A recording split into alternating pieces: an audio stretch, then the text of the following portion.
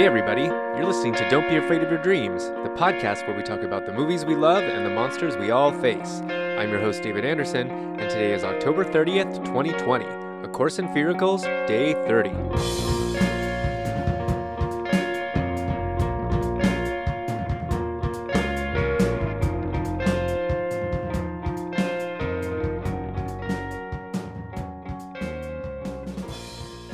With me today is Brooke Adair Walters. She's a production designer and owner of Cunning Fox Creative, as well as COO of Certified Life Coach Institute and a brand and marketing expert. Hi, Brooke. Happy Halloween. Happy Halloween. Happy All Hallows Eve. Yes. Happy Devil's Night. Happy all of it. Happy Samhain. Super spooky because we have our blue moon, the full moon, the second one in October, the first time since 1944. It is an embarrassment of riches. What more could we possibly ask for? It better be out being spooky. Well, I'm really excited to speak with you today because over the years, you and your work have been responsible for refilling my Halloween tank of inspiration when I needed it most. It is an absolute pleasure to have you on the show. And I want to say up front, as someone who grew up in Southern California with Knott Scary Farm and these kinds of events, I've always had a love for and affinity for Halloween, but I wasn't necessarily sure of my place in all of that. And it really was, I feel like a lot of those events really kind of upped their game several years ago. And a lot of that was the work that you did on mazes like Doll Factory and Trick or Treat that really spoke to me. And it was just the right balance of traditional Halloween, but also sophisticated and cool and weird in a way that really resonated with me. It sounds kind of funny, but up until that point, I never really thought too much about the fact that there were people behind the scenes designing these mazes and that maybe I could be one of those people until work like yours really inspired me, made me want to pursue that. So as fan and lover of Halloween, I want to thank you for that. I really, really appreciate it. And I would love to hear about your relationship to Halloween and horror and how you forged that path. Oh, well,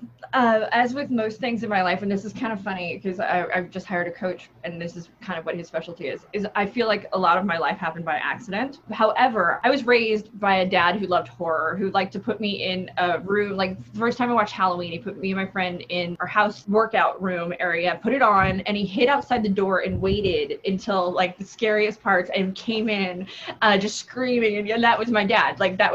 And so he was a jokester and a trickster, and I loved that about him. And then the creative side of me is always looking for a reason to put on a costume. Like I'm always looking for any reason to get dressed up and play in that realm. I absolutely love it. I started reading a lot when I was young, and I started reading horror, and I got really obsessed with like disease, but like I just have always kind of really liked the darker side of things because I think there's a great deal of beauty in it. There's a concept called the Enneagram where if you have, it's like you have your light side and your dark side. When you finally embrace your dark side and realize that it serves a purpose and it's beautiful, it really will help build you and make you a more whole and complete human being. And so I firmly believe in, I'm not gonna say celebrating the darkness, even though there are areas I celebrate, but I think you should face it. And I think that facing it with some fear, but respect at the same time is something very powerful. And I've always liked shifting people's perspectives, taking something that somebody thinks is terrible or horrible and trying to get them to see the beauty in it. And that's really like that is the theme of all of my work at the end of the day, is shifting perspectives and getting people to see things in a new light, in a new way, if at all possible. And then also I just am one for innovation and just pushing the boundaries. That's just who I am. That's how I've always been. And I try to do that everywhere I go. The moment somebody tells me I'm in a box, I want to break out of it. I love that. Well, I think there's beauty in the grotesque for sure. And I think those of us who love and relate to horror, and by extension Halloween, I guess, to me that's a healthy container to process all of our darkness,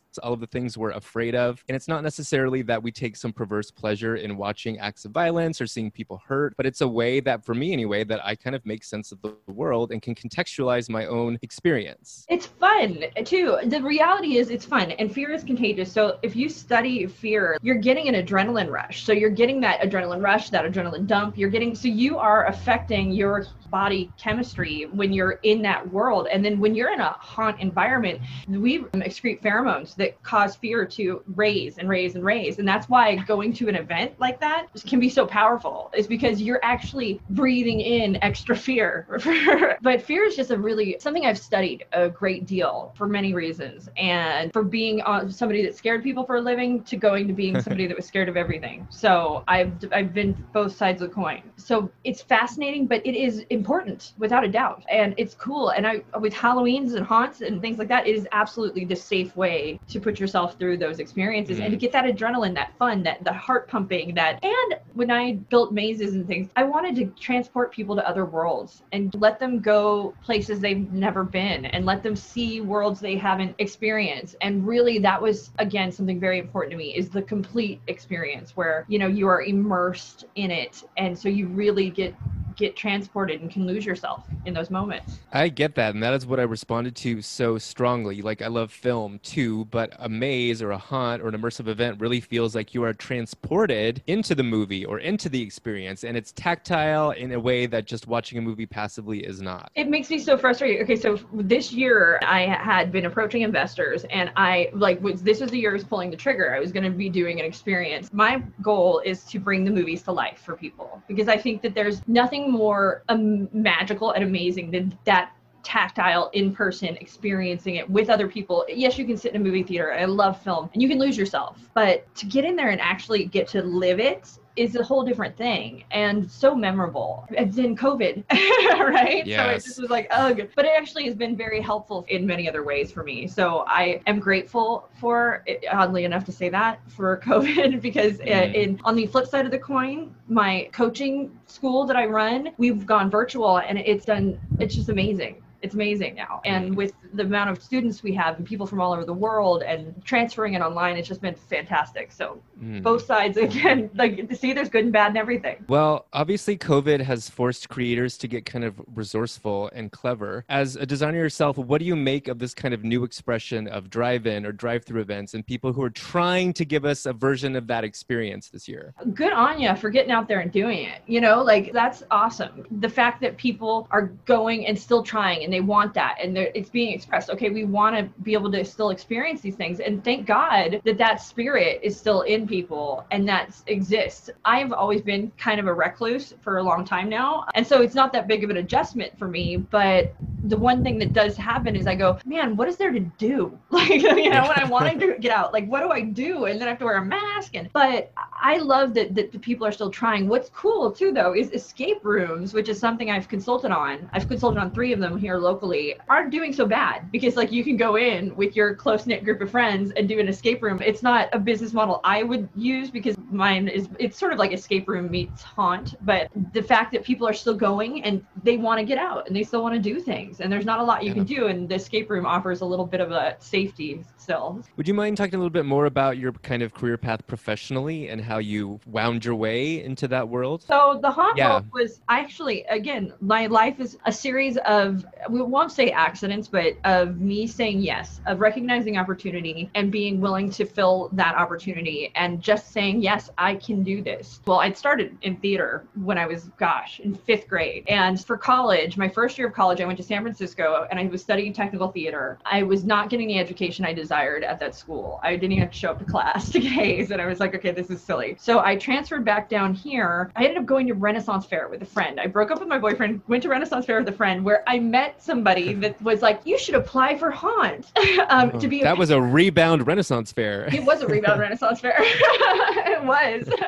And so it was funny that I ended up working Renaissance Fair, and I ended up also applying to be a painter at Knott and getting the job. And the guy that had told me to apply, he didn't, which was funny, but then he came back and got it later. I painted with him, and when I was painting, I found out, I can be a monster too? That's awesome. And so then I ended up being a monster, and my first year, they have these awards called the AHAB Awards. I won every award you can win for being a monster. And then the next year, I ended up running the paint department. And then from there, the following year, I ended up becoming a designer. So, and it was with each step, it was just a matter of somebody approaching me and saying, could you? And me saying, absolutely. And even if I didn't know how, I would figure it out. And that's really, I was being in the right place, but also being open and unafraid to accept the opportunity and the offer. And I went from there to being a designer, ending up taking over running Haunt and all of Haunt as a whole and training the monsters. And then I grew from there. And then since then in 2014, I left and I struck out on my own. And now that's been about building my own business, which has been another interesting path of accidents. So I'm a partner at a horror film production company that we just shot a film called Rest Stop, and it's won all kinds of awards. It's based on a Stephen King short. I ended up becoming a partner because I took an Uber, and the Uber driver was like, oh, I make films. And I said, so do I. And we exchanged information. And I guess one of the things I'm a firm believer in is in the follow-up. So don't be afraid to, one, put yourself out there and be a squeaky wheel. And then two, always follow up. Like the moment somebody gives me their contact information, I go home as soon as I can and I email and I make contact and I maintain it. Graduating from college and film school, the best thing that came out of film school for me was the contacts I made and maintaining those. I wish that the people knew that. Maintain your contacts. It's the best thing you can do for your business. It can be really challenging to ask for help. Oh my gosh. And to reach out for people. But I think at the end of the day, a lot of people love to be able to help someone, especially if you're in a position that they've been in before. People want to help a lot of the time. People want to help. I mean, most people do. They do. And I think they're innate. I'm going to go into like the whole psychology. People want to help, one, because it makes them feel good, but because they also want to do good things, and people want to be good. At the end of the day, we all want to put our heads on the pillow and say, okay, I feel good about my day and what I did today. I think most, unless we're sociopaths, and that's a whole different thing. Well, I feel like I just benefited from some complimentary life coaching. But tell me about your life coaching work and how you kind of went down that path and how that's complementary to your design work. So I became a partner at a production company. And so I started out doing marketing for them. I knew that I wanted to create a company. I knew I wanted to make money. I didn't know if I wanted to go back into the design world as far as set design and things. But everywhere I looked and everywhere I turned, I heard, I need a website. I need marketing. I need a website. I need marketing. And this is something I had experience in. And so that's really where I started my business. In doing that, I met the owner of Certified Life Coach Institute. I designed her website. She had just inherited the company and we did a complete rebranding, complete rebuild. And I, at the time, was struggling with some pretty hardcore PTSD. And I went through a 2-year trial. And my trial had just ended when I met her, which was just this amazing like weight off my shoulders. But at the same time, I was struggling with this like crippling fear and anxiety and this I guess I just didn't know who I was, because I went from this fearless individual to this woman who's scared of everything. And I met Lisa, who is the owner, and she changed my life. And she did it without me. I mean, of course, I do this joke with her. I'm like, where I picture a commercial and I didn't even want to get life coached. I was happy being miserable. Because, she just like subtly just was there and kind and loving, and then bestowed her knowledge on me in such a way that it was my discovery. And that's really what life coaches do. Through that, she also encouraged me and trusted me and treated me like her daughter. And in knowing her and going into this world, the people in it are just freaking amazing. Like, they're all people who want to do better, be better. What's so cool about it is none of them are going to sit down and like bullshit you, because they can't, because they work in a profession that does not allow for it. So the moment, anybody's putting on airs, everybody's like, and it's pretty obvious. And so my world is spent surrounded by just amazing people who are wanting to be better. And as we are all growing together, and that's just what's so cool. And so how could I not love that world? And so it became in so many ways my world, and now it's my business. It is on every level. And most of my clients are coaches. It's very cool. I wouldn't change it. And it's something it's kind of been an identity crisis for me at times. Because I've got horror and so how do they, I don't understand how they, but what's so cool about coaches and coach people is they're fully supportive of whatever it is you've got, your dreams, so I could say, yeah, guys, I'm going to go sculpt a demon and an angel. And they're like, awesome, good for you. And that's fantastic. It's not, nobody's rolling their eyes, or it's just very, very cool. And Lisa is always like, Brooke, are you working on your dreams? Is this your dream? And she's always checking checking in and making sure. And that's a very, good question. Yeah.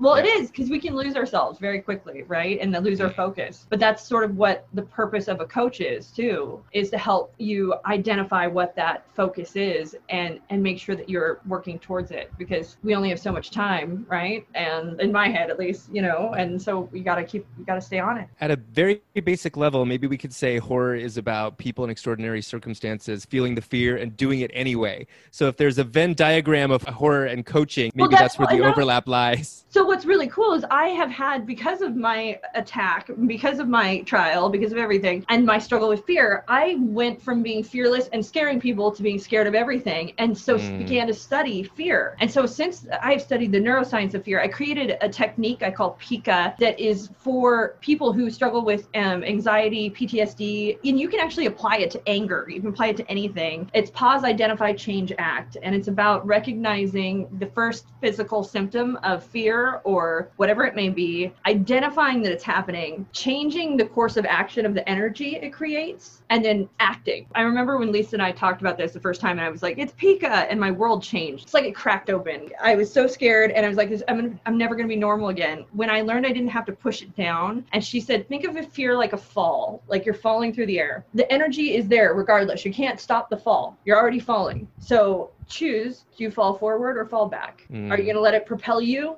You're going to take that energy and use it, or are you going to let it keep crippling you? And when I found out I didn't have to push the fear down, and then I started to study, and I found out that when we are, as human beings, are in a fear state, our brains are we have the most neuroplasticity. So we are the most capable of changing our patterns, our patterns that sometimes might take years, months to rebuild. Essentially, in a fear state, you can change exponentially quicker. And that's when I realized that my fear was a gift in many ways. How does this show up in your work? I know you said you work with a lot of coaches as clients. Do you also serve other creative people or people who are working with some kind of trauma? One of the things I do with creatives is I just want to encourage creatives to be creative and not to be scared to do that, and to just put it out there. The biggest message I can give to creatives is my goal is eventually to be able to make enough money that I'm investing in other creatives. I'm investing in people who want to make their dreams. And I've actually kind of started with a writer, and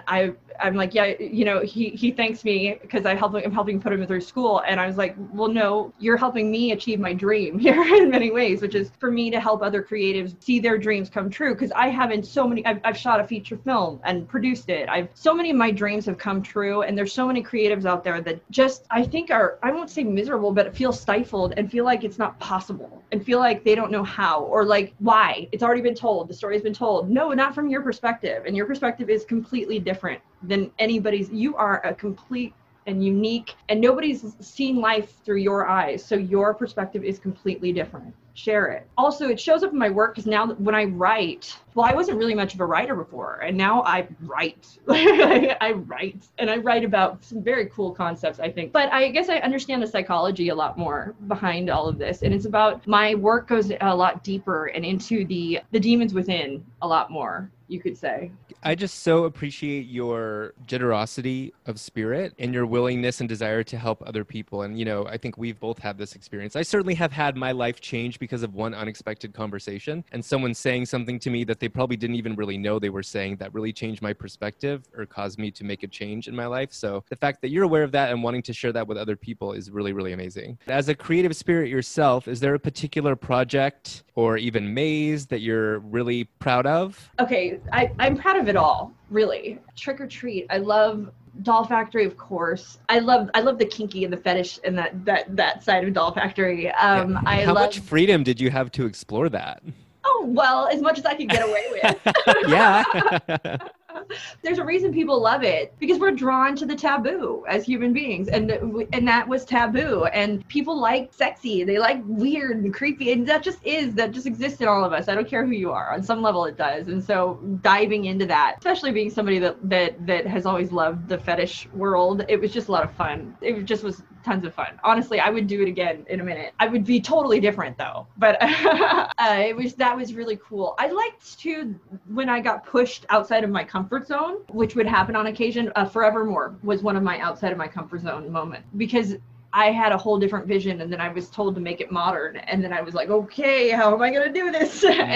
But that was very cool, and it was a good challenge. And I loved when we trapped. That was freaking, we got to do everything we have always wanted, and it's something that I think could even be pushed further. Since Knott's, I loved doing blood offerings. The fact that we got that maze up in 24 hours is freaking impressive as far as I'm concerned. And that challenge was very, very cool. And then I'm proud of all the escape rooms I've worked with as well. I've reached to the point though when consulting and producing films other people have written and producing, so I've kind of shifted gears where I'm focusing on work here, but I want to make my stories. I want to bring my stories to life again, and I feel like I haven't been able to do that. And I'm currently working on creating that possibility again in my world. So, and what'll be cool to be under I'll be able to do it however I want. Well, let me ask you, here we are on Halloween Eve. Halloween obviously has looked and will look a little bit different this year. What are your plans for the big night? Well, I have options. My street here, they used to, and I don't know how it's going to be, 30,000 people usually on my street. A madhouse. And it's just like, you can sit on my balcony and just watch. And it is the coolest thing in the world. It's like Halloween Mardi Gras. So I don't have to have a lot of plans if I stay home. I've got that always. I don't know what it will be this year. I've also been invited to go to the mountains to take part in a parade. Regardless of what I do, I will be dressed up as a plague doctor because it just felt very appropriate this year. Where can our listeners go if they want to learn more about you and your work? No, they can't. I'm just kidding. Soak it up, people. This is it. cunningfoxcreative.com. So that'll be, everything is there. It'll take you from there. My Cunning Marketing, which is my coaching site, I have down at the moment. It will be up again, but cunningfoxcreative.com. You can check me out and you can see my work there. You can see what I do. And you can also, if you're interested in the life coaching side of things, all of the links are there on that site as well. So you can link out to all of the things that I do from there. Thank you so much, Brooke. It has been such a pleasure. I really appreciate it. And happy Halloween. Happy Halloween. This show is an Unreliable Narrator production. For more information, visit unreliablenarrator.org.